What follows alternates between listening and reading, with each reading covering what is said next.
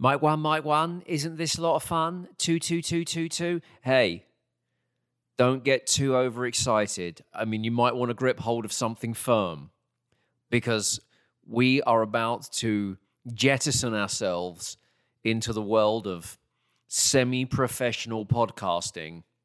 We have what is known in the business as a show opener. Oh my God. I mean, if we were professionals, I probably would have used the show opener at the opening of the show because it's called a show opener for that purpose, as in this little preamble is probably not what pros would do. They actually start with the show opener. But A, I'm very excited about this, so I just wanted to give it a lead in. B, remember the person who makes this production is very, very drunk most of the time. It takes him a long time to come up with these things.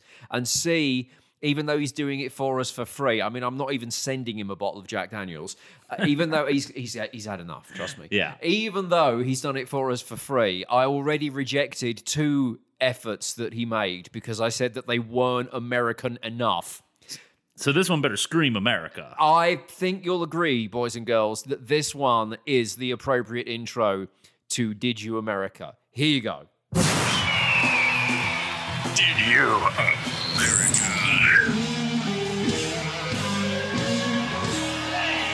With Ian Canfield.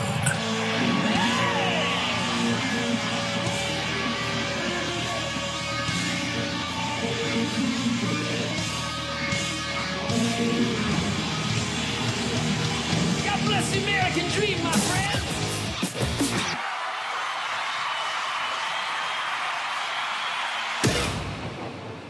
Does it scream America, Jeremy? I just screamed America. Somehow my pants are off. If you're listening, Lady Gaga, that is how you do it. Yeah, get out of here with your weird bird thing on your shirt. We need more guitar solos and the screamings of Americas. Yes. At my inauguration, that is how I would have had it played. Oh, for sure. That's how you get elected president right there. We're going up in the world, boys and girls. We've got a show opener that is sufficiently America enough. Oh. So he's Jeremy, I'm Canfield. This is season 2, episode Who even cares? of Did You America, now featuring a show opener. And there's a Super Bowl coming in 2 weeks. Can you guess one of the players at the Super Bowl? Who?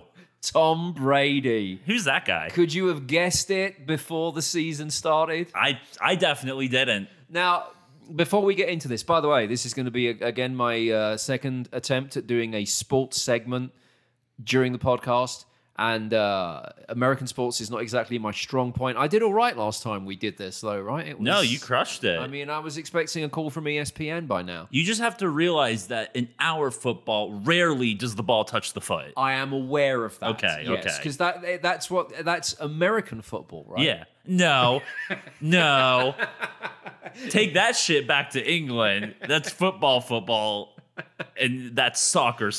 Now, this is one thing I do understand, and explain this for me. I understand that normally America loves a winner, and America always celebrates success, but that seems to not apply to Tom Brady, and used to be Tom Brady and the Patriots. It's the only instance that I could remember of just constant success where a great deal of America turned on his ex-team and quarterback Brady, right? You hit on something really interesting here. In sports, it is literally the only time in America that for some reason everyone hates the person who's the best. It's the same thing with LeBron James. You hear people say like, oh, he's not that good all the time. And like, they'll always bring in Jordan, where I'll remind people that when Michael Jordan was playing, not everyone was like, oh my God, he's the greatest thing ever. Same thing with Kobe Bryant. When he was playing, a lot of people kind of hated him. So for some reason in sports, like, we want the best to be taken down a notch, where in every other thing we claim like we're number one no matter what. Now, but I will tell you this, coming from a country that wants everyone who achieves anything to be taken down a notch, because that is the British psyche. Right. The fact that you only do it in sports, but in all other walks of life, you encourage ambition and celebrate success.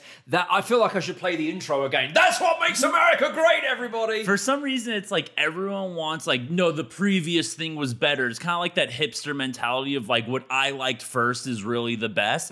For me, like I want to be able, like I want LeBron James to be the best basketball player ever. I want Tom Brady to be the best football player ever, because like it would be cool to see that in my generation, you know, like my generation was the best. So I never really understood why people just have like unnecessary hatred for Tom Brady. I mean, like the guy's the definition of an underdog, and yet like he's I mean, like the resume is incredible at this point. There's no arguing against it. Is it fair to argue now, though, that maybe it was more Belichick that was the hated person? Because I'm noticing, just from looking at social media yesterday when the Buccaneers won, that, I mean, I remember this time last year when the Patriots won, and it was just full-on hate on my social media, as per the point I made about it's the only instance where you want to tear down the success. Right. Whereas this time, because Brady was doing it with a different team, yeah, there was plenty of people that didn't like it because it was Brady, but I didn't experience the all-out hatred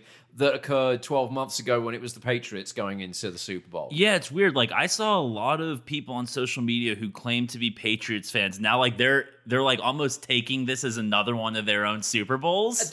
I'm glad you bring that up, because I got a buddy called Dustin who is from Boston, right? He lives in DC now. And he was all over Twitter and Instagram yesterday, getting ready for the game, ordering my pizza and my wings. And then as Tampa were doing better, he's giving us a rundown of like their scores going up. He's had so many wings. So I jumped on this and I'm like, can you just take the player and then adopt the new team? Because you were Patriots through and through. You're from Boston. And now you're deciding that because Brady is now in Tampa, that this is going to be a win for you. And he said, fuck off to soccer. I mean, I think everyone can agree with that. I think it's weird. Yeah, like for some reason, the rules have kind of gone out the window, I guess, this year. People are just like, yeah, we're now going to all of a sudden love Tom Brady. I think he's just kind of hit that point where like, you can no longer hate on him because like he could legitimately be a grandpa and he's playing better than everyone else. So I think people would just kind of accept it finally. They broke through that wall, and now I guess everyone just loves Tom Brady. But aren't you annoyed that the people like my buddy Dustin, who were diehard Patriots fans, are behaving now as if their team has gone to the Super Bowl? This is like taking a friend horse racing or to the dog track, and they're picking the winning animal based on its name. They're like, no, study the form, you fucking moron. It's a brilliant strategy. They were your team for so many years, and now Brady's on another team, but it's obviously is the skill of Brady that's getting them into the Super Bowl, and now you've decided that you're going to side with Tampa for a few weeks? Right, like I'm a big gambler. I literally won't even bet against the Cowboys because like I can't cheer against them. So I don't understand now all of a sudden them supporting the Stars. Like if tomorrow the Cowboys traded Dak Prescott to, I don't know, Denver, right? I wouldn't be so upset that I'm now a Denver fan. That's not how it works. You're not going to be going, yay, Broncos. No, never. No. You're not going to be getting their colors in your window. No, not my style. No. You see, I don't have any particular affiliation with any of the teams specifically, but I was watching this and I was like, but I didn't know whether I was being unfairly judgmental, because I do tend to discriminate against Boston only because I've been there a few times and it is the most European feeling city in America that I have ever visited. And as someone who, sitting here in the great state of Texas, I celebrate every one of those 5,000 miles I am away from Shittsville. And anything that happens that makes me feel even further than 5,000 miles, I just can't get enough of it. And obviously, I know geographically, Boston is way closer, right? Yeah. But it's still, I think, 5 hours, 6 hours on a plane from Shittsville to Boston. The first time I ever went to Boston, I got off that plane after 5 or 6 hours. And I was, is it Logan Airport or Boston? Sure. I think it's Logan, yeah. Whatever. I don't go to Boston. Well, anyway, I did. And I got in a rental car from the rental, right? And I was driving out of the airport that may or may not be called Logan, using GPS to get to my hotel. And I thought, have I actually left England? This looks exactly the fucking same. They've put in roundabouts everywhere, which is really inconvenient. They've also done this thing called the Big Dig. So if, like me, you're getting off of the aeroplane, you've never been there before, you're going straight to a rental and you're using GPS, do you know how hard it is to get to your hotel because there's a tunnel every fucking half a mile and the GPS keeps on going out? That sounds terrible. It's almost as if it's like a New England or something. And then when I did find my hotel and then went out for a drive in the afternoon, I went out around one of the coastlines and pretty much, I might be slightly exaggerating, but pretty much every place I could stop at on that coastline is named after somewhere in England. What's the point? This is America. I used to think that Bostonians were bitter because they were similar to and close to New York, but nowhere as good. Did I just say something controversial? No, I think this is like, I mean, this is the worst thing that you can describe a place as being European. Like, that's the ultimate, that's like you screaming the N-word at someone. It doesn't get worse than that. But I, as I said, once I'd spent 24 hours there, which is 24 hours too many, I decided, actually, this isn't a place that's similar to New York with an inferiority complex. This is a place that wants to be Europe. And all of those people in Boston, I felt like if they could just saw it off and push it back across the water and rejoin it to England, nothing would make them happier. It's actually, they just shifted over time. Like, it went across the ocean. Like, no one noticed. It's just attached to America all of a sudden. Like I said, I didn't feel like I had traveled any great distance. I felt like I was still in England. And so, with me not having any particular affiliation to American football, I don't have that deep-rooted resentment of the Patriots like everyone outside of Massachusetts has. I just have a deep-rooted resentment to Boston because it felt like I was still in England. Maybe that's why, you know, everyone wants to point to like, oh, the relationship with Belichick was deteriorating. Oh, he wanted to move to a different team. Maybe that's why he went to Tampa. He was like, this place is just so goddamn un-American. Well, I got to get to a place that screams America. Well, I will tell you this, because this is also now why I am supporting Tom Brady in this Super Bowl, because the complete opposite happened to me when I went to Tampa for the first time. So I told you about my my Bostonian experience. Ugh. But the first time I went to Tampa, I went out to Florida, and this is the only time I've ever been to Florida. I went out for a week because I was going to some Iron Maiden shows, right?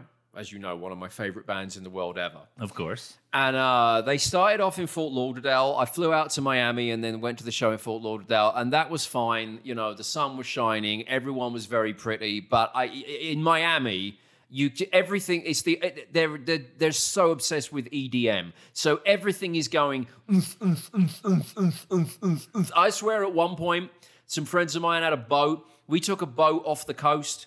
You could go out into the water for a couple of miles and you could still hear from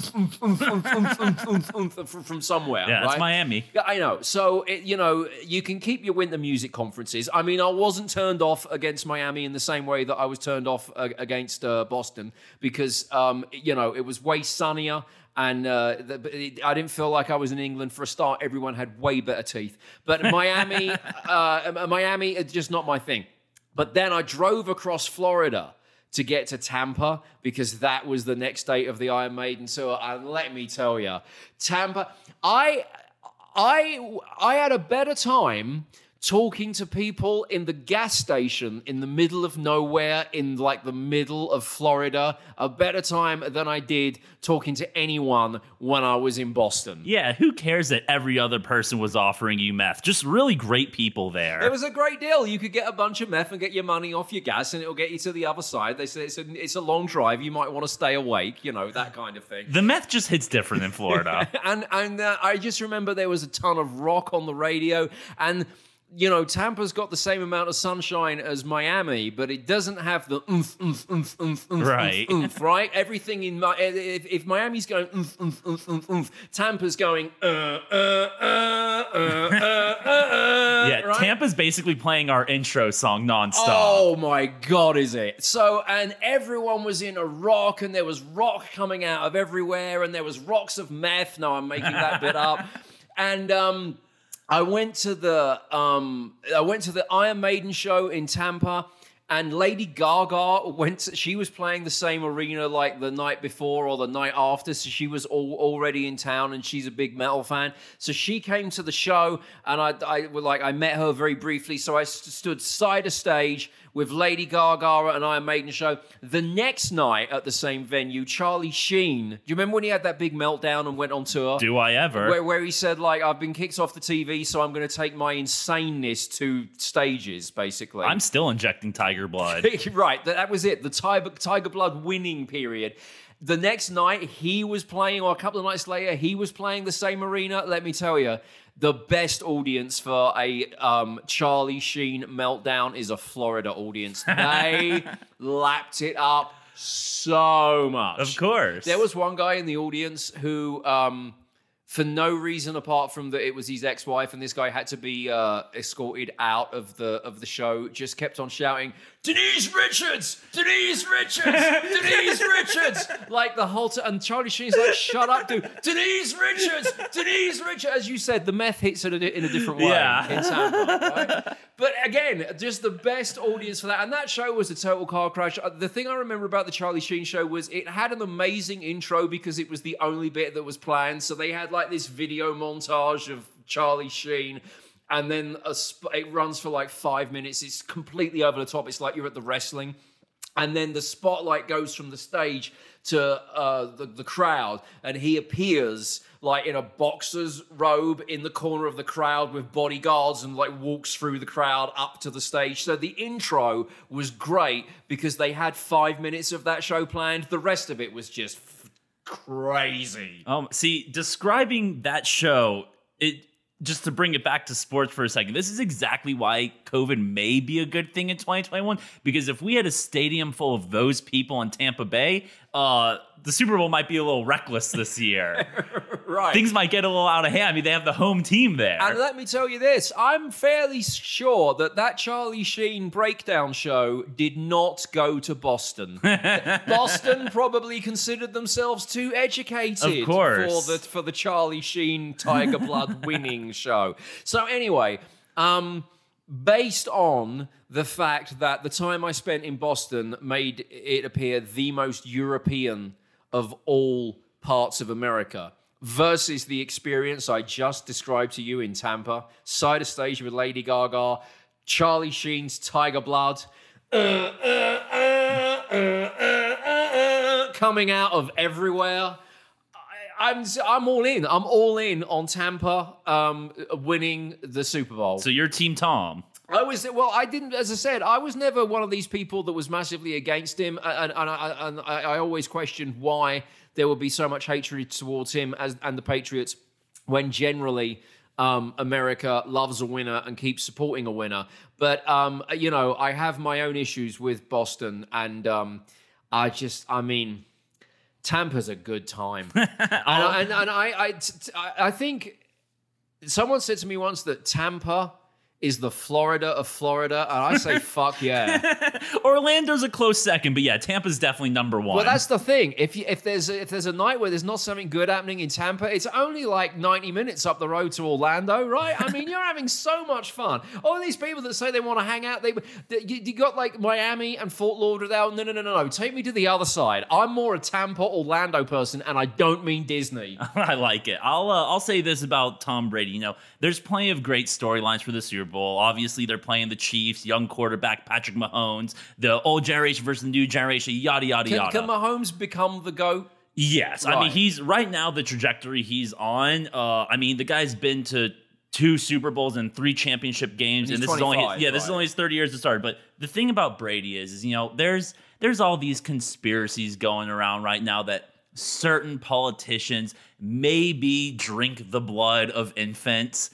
I think we need to take that off of the old people that are breaking down that clearly probably aren't drinking this magical blood of dead fetuses, and we need to put that on Tom Brady. How is this guy doing this at this age? Clearly, he's sucking the blood of children. Why is no one talking about him being in the Illuminati? He does like to tongue one of his own kids, right? Is that connected? I think we need to start this conspiracy. Clearly, the tongue of his child is what's giving him all this Super Bowl power. Right? That was the story? Yeah, it was. Well, now, you mentioned something to me before we started this podcast. Hey, aren't we doing good with this sports segment? God, we're so good at sports. I tell you, the next week maybe we should move on to doing Mexican because I do need a job. Are you ready to learn some Spanish? Well, I said I need to broaden my horizon with where my next radio gig could be, and I think I'm fast mastering sports radio. We might need to move on to Mexican, right? I think we got this. Fajitas, tacos, all that business. You mentioned to me before we started recording today's episode that there are still these conspiracy theories that even though he's moved to a different team, there's still some cheating going on with Brady. Because I remember all of the stories about Deflategate and the filming apparently in the dressing rooms of opposing teams with the Patriots.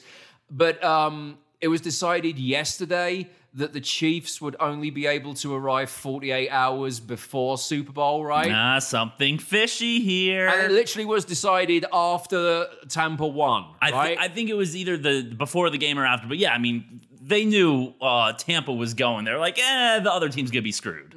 It's definitely something fishy there. I think everyone always wanted to point the finger at Belichick and say like, oh, he's old and grumpy and conniving. Clearly, he's the one cheating.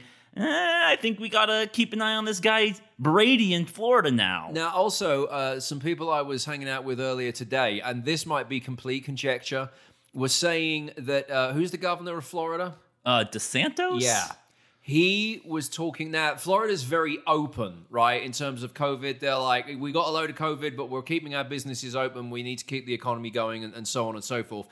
They were saying that the governor of Florida and I don't know whether this is true, this is just pure hearsay, had been discussing the fact that he was comfortable with having near capacity stadiums for sporting events because obviously whatever sport is going on in the States at the moment, the capacity is limited because of COVID.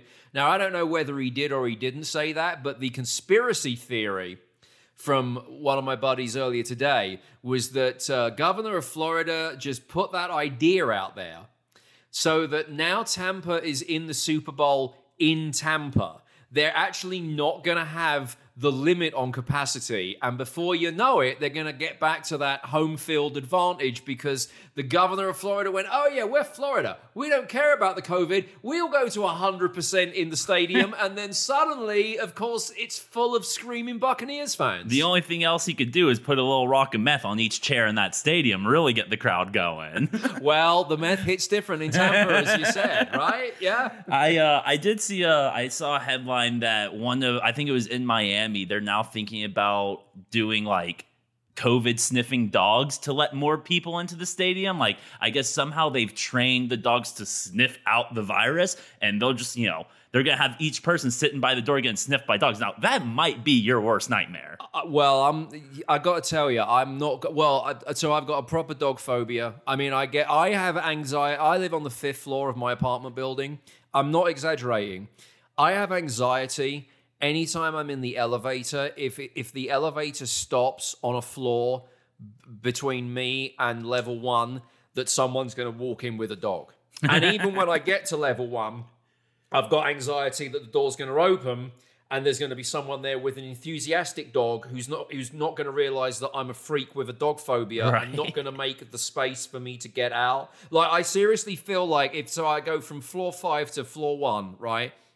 if the door's open on floor 1 and there's someone there with a dog, and I always say this, size doesn't matter. It could be one of those yappy things that old ladies keep in their handbags. You're out. Or it can be a Rottweiler. It doesn't matter. I feel like I'm cornered. It's like I'm trapped in the elevator because I'm like, are you gonna I've got to circumnavigate this person with a dog who's waiting to get in the elevator while I'm exiting. So bearing in mind that my dog phobia is that bad, can you imagine how guilty I look if a sniffer dog comes out of the airport? Immediately running away. That guy has drugs. Get him. I mean, literally. Well, because the other thing is I mean, it's very clever that dogs can sniff out drugs and apparently COVID. But the other thing that I'm aware of is that dogs can also smell fear. So you imagine the sniffer dog who's trying to find drugs on people while they're at the bag claim, right? But can also smell my fear. Who's the dog gonna get? And I literally, if the dog gets close, I've basically gone, just take me away and give me the glove. I don't care what you need to do, whatever it is. I just can't deal with the dog. You just immediately drop to the fetal position. I'm like, I'm naked. I'm gonna get naked. Unless you take the dog away. I don't care what you need to do. You better get out of here. My dick's coming out. So yeah, you're like the sniffer dogs.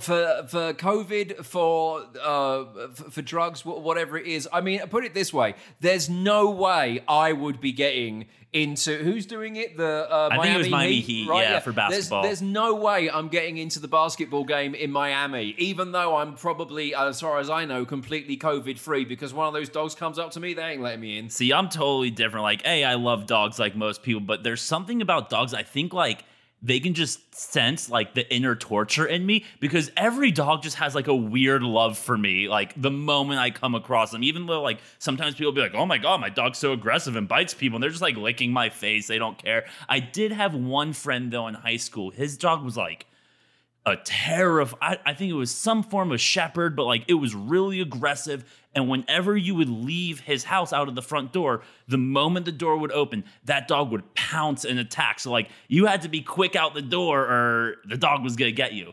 There was one time though that my friend, he was in the bathroom or something. He didn't have control of the dog. And I walk in and the dog eyes me down. He sees the fear in my eyes and he charges. And the only thing I knew how to do is treat the dog like a shark.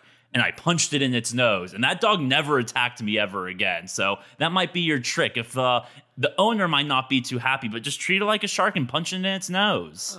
No, you're not about that? Aren't the German Shepherds that trained attack dogs? I mean, so my mom has a German Shepherd. And I think like as a Jew, it's kind of like a big F you to Hitler. Like we got your favorite dog. So my German Shepherd is lovely. Her name is Gracie, and she's a wonderful dog. But most of the times, yes, they are very aggressive dogs because Hitler's top choice. One of my friends has got a bunch of dogs. I never go to his house for this reason, but one of them was a German Shepherd, and it was a trained attack dog. And I wasn't sure whether my friend was telling me this to wind me up or whether this is true, because I understood the nature of an attack dog if you were going to use it as a guard dog. So if you've got the German Shepherd or whatever breed it is and it's in your house and it's there to protect you, so, you probably don't want to be the mailman or someone like that, but someone, coming to the door, the dog is immediately alerted because it, right. Hence it's a guard dog. Get those barks going. My buddy told me that if I was to visit him in the house, like he'd let me in and it would be fine and the dog would see me and so on and so forth. He said, we could hang out all day, I don't know, watch football, drink beer, whatever. He said, if at the end of the day, you get up to leave. So we're sitting, say for example, we've been sitting in his front room watching the TV. Right. He said, if you get up to leave and go to open the door of the front room to exit, the German Shepherd will go for you. And I'm like, what the fuck? The guard dog, I want to leave. I understand that you've got a dog that's trained to stop people coming in, but I can't get out. I'm never coming to your house. You would think he'd like open the door for you, like leave my house and job done. I have to, so again, you're my go-to for American sports and dogs. Was my buddy lying to me, or would that be the mindset of the German Shepherd? Because he basically said, if you get up and you turn that door handle to exit my front room, having been in it for the duration of a game, so, 4 or 5 hours, that's it. The dog's going for you. I think it was more your friend just didn't want to tell you, but clearly he trained his dog to hate British people. I think it might just be that clearly that my friend just didn't want me going around to his house. It's like, I'm having football parties. We don't want Ian. Like, Yeah. What's the best way? Tell him that the German Shepherd will scare him off. Here's a better idea. Tell him that he'll be allowed in, but he'll never be able to get out. Screw COVID sniffing dogs. We need a British guy sniffing dog. So, actually, just going back to another point, if there, again, I don't want to sound like I'm a conspiracy theorist, but Miami Heat using COVID sniffing dogs, right, to get people into the basketball. Right. Well, if what my friends were saying about the governor of Florida with his, we'll let loads of people into our sporting events is true, could it be that in 2 weeks' time, there's a load of COVID sniffing dogs in Tampa, and then suddenly, again, you can allow all of those Buccaneers fans in to cheer? Because they've said that, I think was something like 2,500 Buccaneers fans they were expecting, and they were giving, I think, just over 7,000 tickets to healthcare workers as a nice gesture. So they're setting it up that there's going to be no home field advantage, right? Until Governor DeSantis is there with like 1,000 COVID sniffing dogs, and he's going, all of Tampa. He's putting out a call on the radio. You know how governments can intercept radio frequencies if they've got something major to announce, Sure. like if like Armageddon's kicking off or something. Of course. Suddenly, every radio station across Tampa, the morning of Super Bowl Sunday, is suddenly interrupted by something to get the Tampa people's attention, and it goes, right, the Rift of Smoke on the Water's playing. Everyone in Tampa sits up because they're like, this must be important. And it's the governor saying, we have deployed 5,000 COVID sniffing dogs to, where do the Buccaneers play? Raymond James Stadium. Did you just make that up? No, that's it. Oh, it is Raymond James Stadium? Yeah. I'm shocked that it came out of my mouth so quickly, but yeah, Good that's knowledge. it. We've got 5,000 COVID sniffing dogs at Raymond James Stadium. Anyone can turn up, and then suddenly, again, Brady's got that home field advantage. It happened. And he's deflating the balls while everyone is like distracted by the COVID sniffing dogs. And having the dogs attack the Chiefs players that are afraid of dogs like you. I will say real quick, the Chiefs are all like jet lagged because they couldn't come in till 2 days before, right? I do have a little bit of experience with dogs at football stadiums. They do get used quite a bit with, they'll do like bomb sniffing dogs. So when the Cowboys Stadium first opened, I think it was like 2010 or 2011, one of my friends, their business got tickets to a preseason game. They didn't want to go, so they gave it to me and my friends.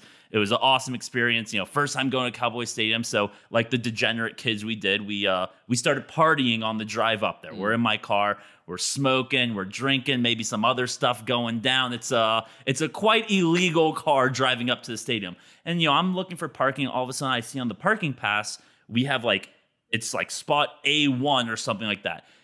The way these spots work at Cowboy Stadium is I was literally parked. It's parking spot, sidewalk, doors to the stadium. Wow. Like I'm literally I have no, normally you have to walk like a mile to get to the doors. I'm right next to the stadium. But because of that, our car has to be checked by bomb sniffing dogs. Oh. I've never experienced this before. Okay, that parking lot 5 miles across the way that I'm normally in? Right. It's all right, we're going to go over that there. one. Yeah. Well, it's too late. We're in the line, and all of a sudden, I don't know bomb sniffing dogs. I just see dogs, and I see all the illegal drugs that are in the car. And normally when I see dogs sniffing, they're not looking for bombs, they're looking for illegal drugs. So we're scurrying, we're freaking out. I think I'm literally about to get arrested, and never mind missing the Cowboys game. And we roll up to the security guard. He sees me shaking, and he literally goes, all right, what you're going to do is you're going to step out of the vehicle and make sure you hide all the drugs.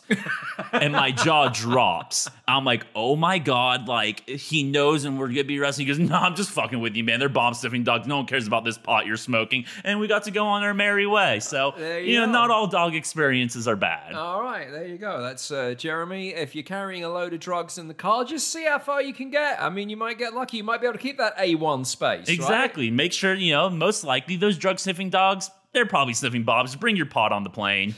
All right, we need to do the Song of the Week results and then some other bits and pieces in part 2. But I think I'm getting quite good at this sports stuff. You're crushing it. Yeah. Watch out, ESPN. Give me some Spanish while I get the. Como se dice gato? Mis pantalones es en fuego. What does that mean? I think it means, how do you say cat? And my pants are on fire. All right, that's a good starting point for when I do my auditions for Mexican radio.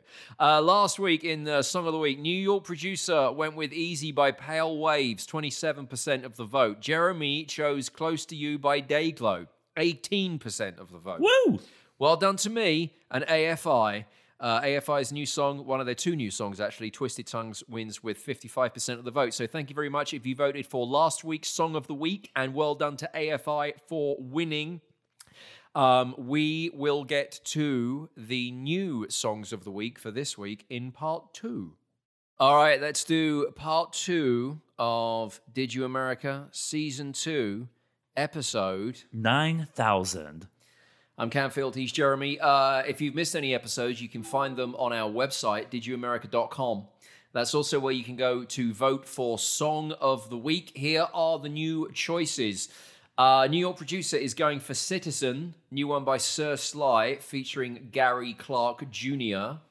Well, New York Producer stole my song this week, so instead I will be going with Weezer, All My Favorite Songs. And I'm going to go for the new one by Royal Blood, which is called Typhoons. Royal Blood are, I've liked what they've done so far. They're one of the few newish bands out of the UK that like to rock out. They're definitely channeling their inner muse on the songs that we've heard so far from their forthcoming album. So, Typhoons by Royal Blood, my choice. Citizen by Sir Sly featuring Gary Clark Jr., the choice of New York Producer. And I'm going with Weezer, All My Favorite Songs. You can vote for Song of the Week at didyouamerica.com, or we will have a poll set up on my Twitter.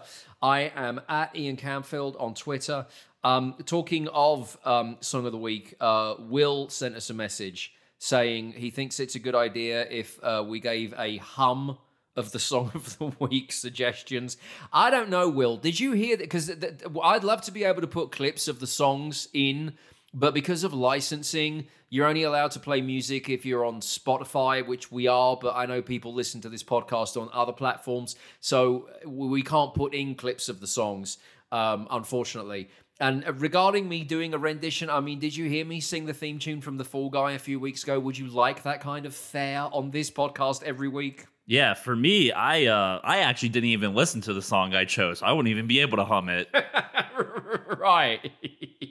Yeah, before we were recording, Jeremy's like, fucking New York Producer's chosen this. Oh, there's a new Weezer, fine, I'll do that. I knew the audience would be down with it. Yeah, so I don't know, Will, if humming the songs is a good idea. While we're doing some listener feedback, Paul messaged, okay, I feel like we've started something now which is never going to go away. This dispute about the year that Texas got a huge amount of snowfall. Not again. Right, see, I mean, I mentioned in passing a few episodes ago that here in DFW, it snowed a few Sundays ago. It was a rare occurrence, so it was a notable thing to talk about. It snowed for a few hours on a Sunday. The snow was clear in, I don't know, an hour or so after it actually stopped. It was just a flurry. But I think this, again, proves right my theory that, yeah, very, very, very rarely it snows in Texas. But because Texans have to be the biggest and best at everything, even when it comes to snow, which clearly they're not the biggest at, because, I mean, go check the weather for Chicago this week. Texans can't have any of that. Right. So we've had this running dispute about what the year was when the biggest amount of snowfall happened in Texas. And I mentioned this the previous episode. Anyone from the great state, and I love Texas, by the way. I'm just saying, this is just an amusing thing I've noticed about Texans. No one has disputed the amount of snow. All Texans are like, oh my God, it was so huge. The only thing you dispute is the date upon which it happened. So Paul messaged to say, Jeremy's right. I had my weather events crossed up. There were several feet of snow in February 2010. And he sent me what he claims is proof from an old article from some Dallas news source, the headline of which was Massive Blizzard in Fort Worth. that's all well and good. But I'm looking at the picture that apparently came with this article from apparently 2010, Paul. And the picture looks like an artist has made it. Which, again, makes me think, they went, well, we can't just take a picture of the actual amount of snow that fell in Fort Worth because it was fuck all. And we can't say there was a bit of snow in Texas. We have to have loads. Get an artist to do a picture. Whatever's going on the East Coast right now, make out that happened last week. So, two things. One, of course, I was right. I've literally never been wrong about anything in my entire life. Right. Two, I'm not going to hate on my fellow Texans anymore. Look, we saw snow. It was wonderful. Sure, it might have not been 9 inches, but it looked like 9 inches to us. But you know what? There is one place that looks at snow even worse than we do, and that's our former home of Arizona. I had a friend share a news post today that was from an Arizona weather person, and they tweeted a photo out of their window and was like, oh my God, it's been so long since I've seen Phoenix like this, with a bunch of snowflake emojis.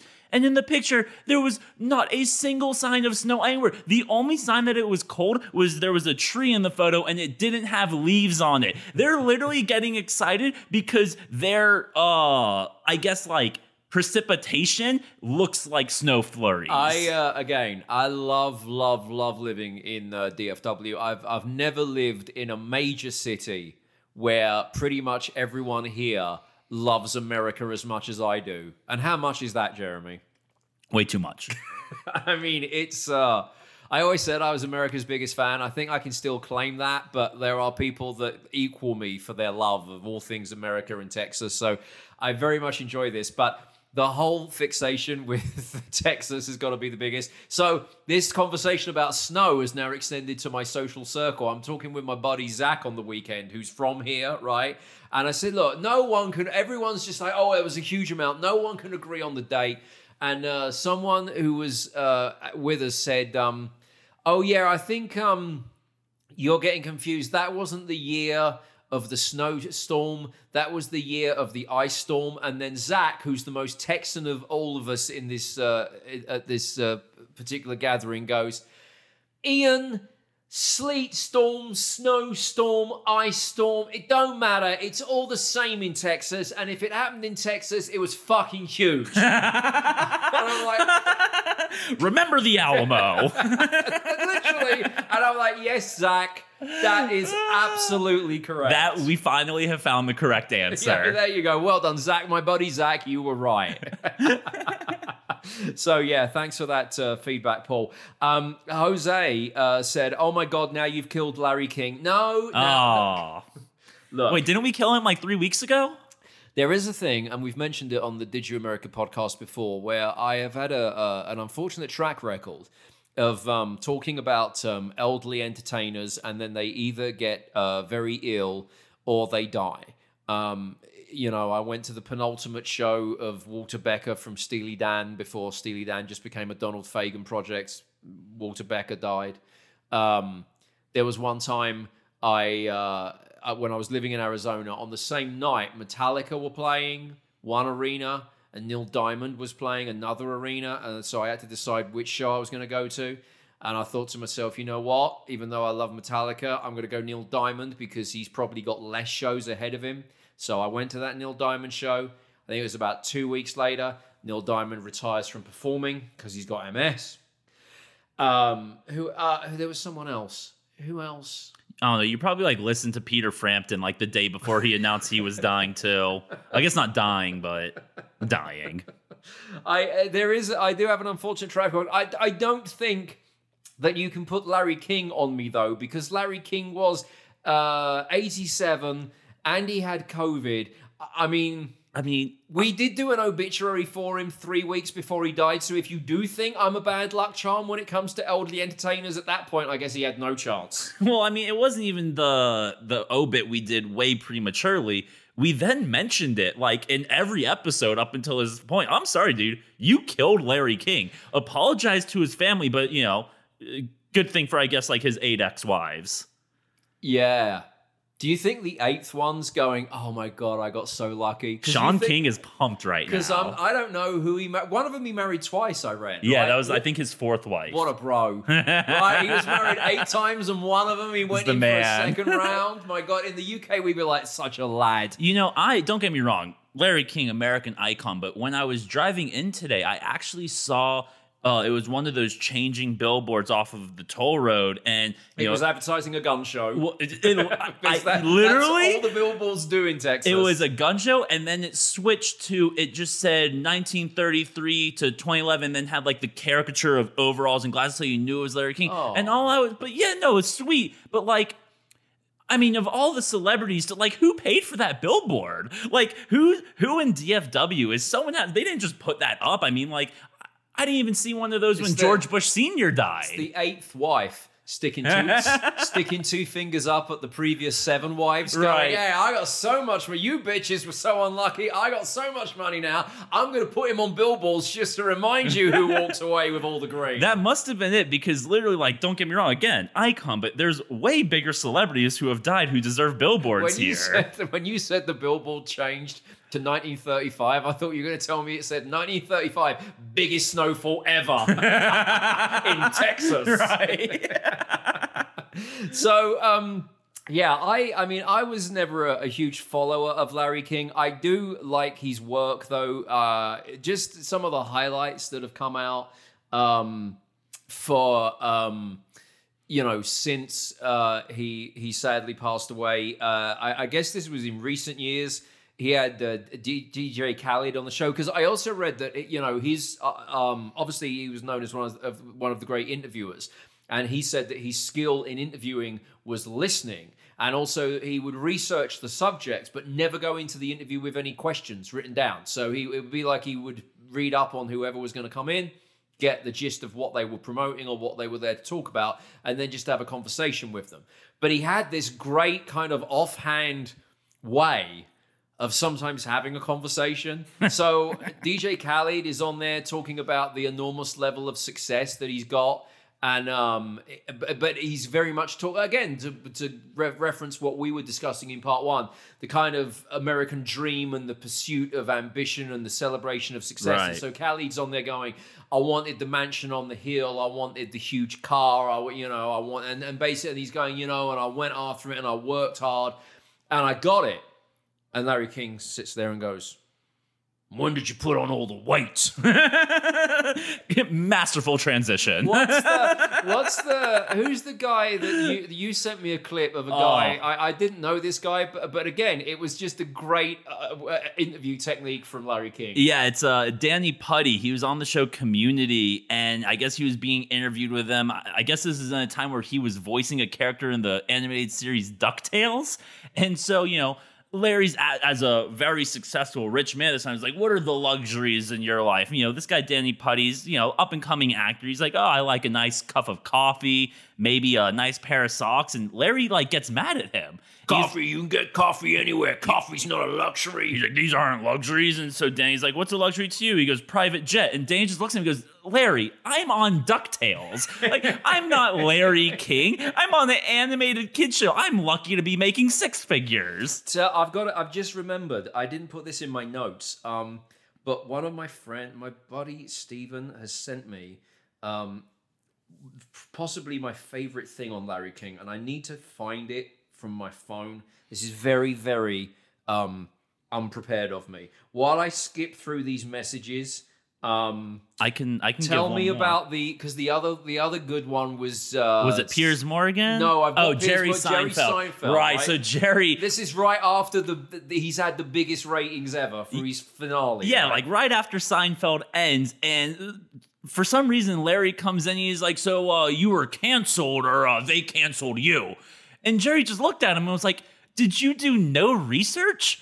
I just came off. I never write any questions that I read wrong. He just came off the most successful show of all time. Clearly, he didn't get canceled, and he let Larry know about it. Well, I heard a clip of that though when there was an obituary piece that I was listening to on the radio today, And Larry King keeps on pushing the point, though, because Jerry Seinfeld responds like that. And Larry King goes, But you know, the show was on for a long time and the numbers go down. Like, you know, and he was at the time like the most watched TV show, like the finale, right? Oh, Jerry yeah. Seinfeld basically said, I'm fed up with having to turn up several weeks of the year to make a TV show because it's actually quite hard work and I'm one of the biggest paid people in entertainment. I could just go and charge a fortune for doing a few arena shows here and there and make my living that way, right? It's pretty much what he's done. Eventually, I'm going to stick a little camera in my car, get my famous friends to have coffee, and we'll have a chat and we'll film that, and then that'll make me a load of money as well. I don't have to do the Seinfeld show every week.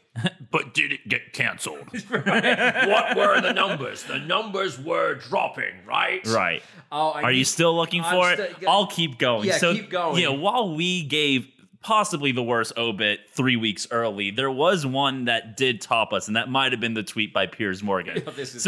Piers Morgan replaced Larry King at CNN. And so, you know, a few hours after his death was reported, Piers Morgan tweeted, Larry King was a hero of mine until we fell out after I replaced him at CNN. And he said, my show was like watching your mother-in-law go over a cliff in your new Bentley. He married 8 times, so a mother-in-law expert, but he was a brilliant broadcaster and masterful TV interviewer. You know, one of the things that Piers Morgan's most impressive skill is that he managed to piss off all of America in about 5 minutes because he turned up on your TV screens. Well, he was on your TV screens doing that talent show, right? Yeah. So he thought that so first of all, he turned up like a snarky fucking Brit, being judgmental of people who thought that, you know, because they could juggle some balls in the air, was he America's Got Talent? Yeah, right? he basically stole Simon Cowell's shtick and then was like, I guess I'll steal Larry King's. Right, yeah. So he thought that he could go on a TV talent show and be critical of people that are trying to do a circus act in front of cameras. And then he decided, because I guess he was relatively successful at doing that, he could then go on a serious show, replacing Larry King. But rather than having a go at jugglers who wanted to be in the circus, he just have a go at America in general and start telling you as an entire country what was wrong with your country. And so immediately, of course, America's like, what the fuck? What's this fucking Brit doing? Because it strikes me that you do have a history of Brits coming to the States and being somewhat successful in entertainment. But most of them that are successful are the ones that come because they want to be here, because they love it, and they celebrate all things American, like me. Although, having said that, of course, I need a job. Yeah, you're the anti-Piers Morgan, which could be why you don't have a job. Well, no, but I always thought that because that show was carried in the UK, because obviously Piers Morgan's a big name there.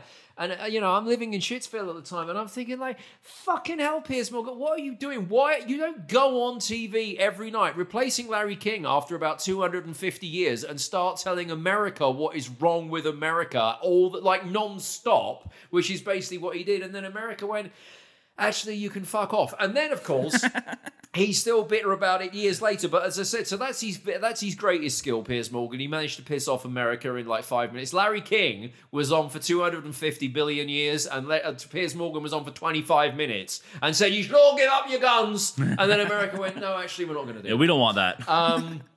But his second most impressive skill is he manages to say things that you could term as inflammatory to then get a response for them. So, people are going, oh, that's an outrageous tribute that Piers Morgan just gave to Larry King. Piers Morgan knew exactly what he was doing there to get the attention from Larry King. But as you say, based on the fact that we were doing probably quite bad obituaries for Larry King for at least 3 weeks before he died, at least Piers Morgan has now beaten us with potentially the worst obituary. Yeah, take that, Piers. So I found what I was looking for. Okay. So this is great. This is someone who worked with Larry King. Now, Larry King, very active on Twitter. You could follow what he thought about various bits and pieces. And someone posted this as the tribute to Larry King. I Twitter every day, Larry King says in his hotel room at the Ritz-Carlton in Washington, where he was staying in advance of a Wednesday night appearance on a TV show. When Larry King wants to tweet, he doesn't log onto the internet. He pops open a flip phone stored in his shirt pocket between his suspender straps and calls a number for a voicemail set up specifically for this purpose.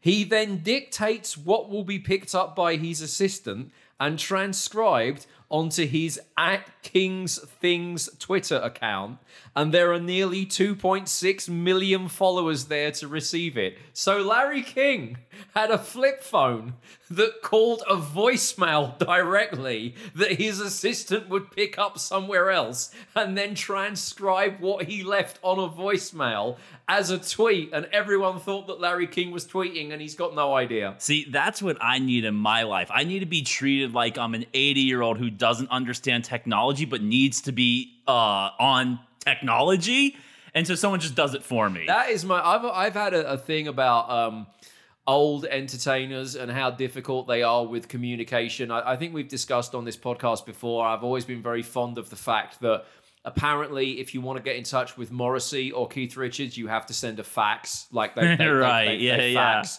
And even before email, when people were, before, obviously people are used to written communication now. People don't often use the phone.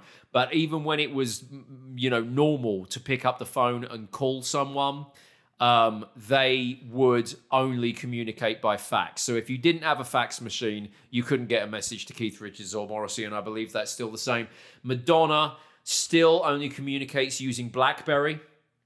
Because on BlackBerry, there's a pin-to-pin thing. The BBM? Apparently, it's the most secure way of sending a message. So if I WhatsApp you or send you a text message, anyone can intercept that from anywhere if they know what they're doing. But apparently, the pin-to-pin on BlackBerry was the most secure way of sending communications. That's why when Obama finished his second term as president, and they said, what are you looking forward to after 2016? He said getting an iPhone because he wasn't allowed an iPhone because he had to have a BlackBerry as president. So Madonna, I don't even know if anyone still makes BlackBerry anywhere, but if there's any money still in the BlackBerry industry, it's literally because everyone in Madonna's circle is keeping BlackBerry afloat because they have to have BlackBerries.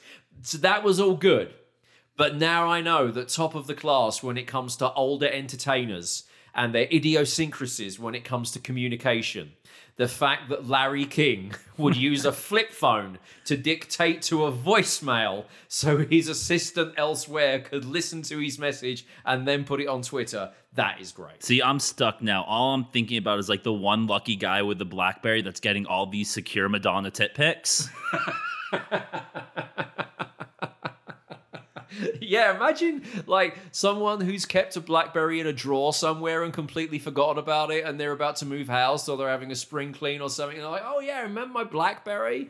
And then they get it out and suddenly there's a load of pictures of Madonna on there naked, and it's like, hey, Madge, that pin-to-pin's not as secure anymore as you thought it was. Like, oh my God, I'm never switching the iPhone. A couple of TV things before we go on today's episode. I finished with Cobra Kai. I mean, I'm not finished with it. I finished season 3, which is the latest season that there is on Netflix. And I just want to say, every time I thought that it was getting too much of a teen drama and I was going to give up on it, they put something in there to bring me back. The most recent example, the kids were just becoming so annoying. And I think I was like 4 episodes away from the end, and I thought, you know what, there's other stuff I could be watching. And then there's a scene where the 80s big hair metal band Wasp are playing in the background.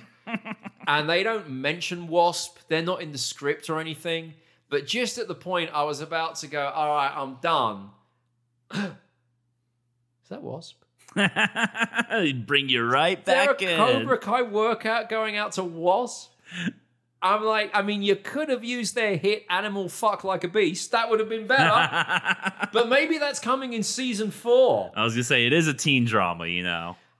So, and you know, in much the same way, and before that, from out of nowhere, and if you haven't watched up to season 3, I don't want to give it away, but again, I was at the point of dipping out of Cobra Kai because it was getting too much like a teen drama, and then suddenly they go to a gig by Dee Snider from Twisted Sister. Whoa. And again, it's like you don't see it coming, and it's almost like I'm watching this in real time, and somehow they think, oh my God, Ian Camfield's about to give up on Cobra Kai. What can we do to stop this? Let's all go to a Dee Snider gig instead. And suddenly, I want to rock! Dun, dun, dun, dun, dun, dun, dun. And I'm like, all right, now you got me for another few episodes. Now, even in 2020 version of Twisted Sister, is Dee Snider like all done up in like the drag look and everything? Mm-hmm. So one of my college roommates, he growing up on Long Island was, I guess, really good family friends with Dee Snider. I never really got too much info, like how did that happen? Like how does, I guess Dee Snider was pretty known as being kind of like a Long Island family man outside of his rock career, but it still always just seemed odd. Like,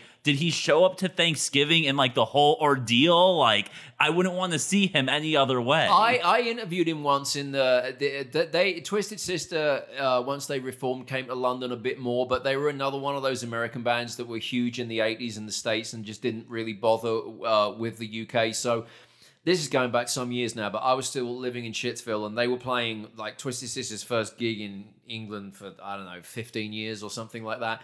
And he came into my show to do an interview, and I remember it was tied back because it was in the afternoon before the gig on stage. Yeah. And I made a comment to him off air about because he's still physically fit. Like the first thing that you notice is he's very tall and he's very much in shape.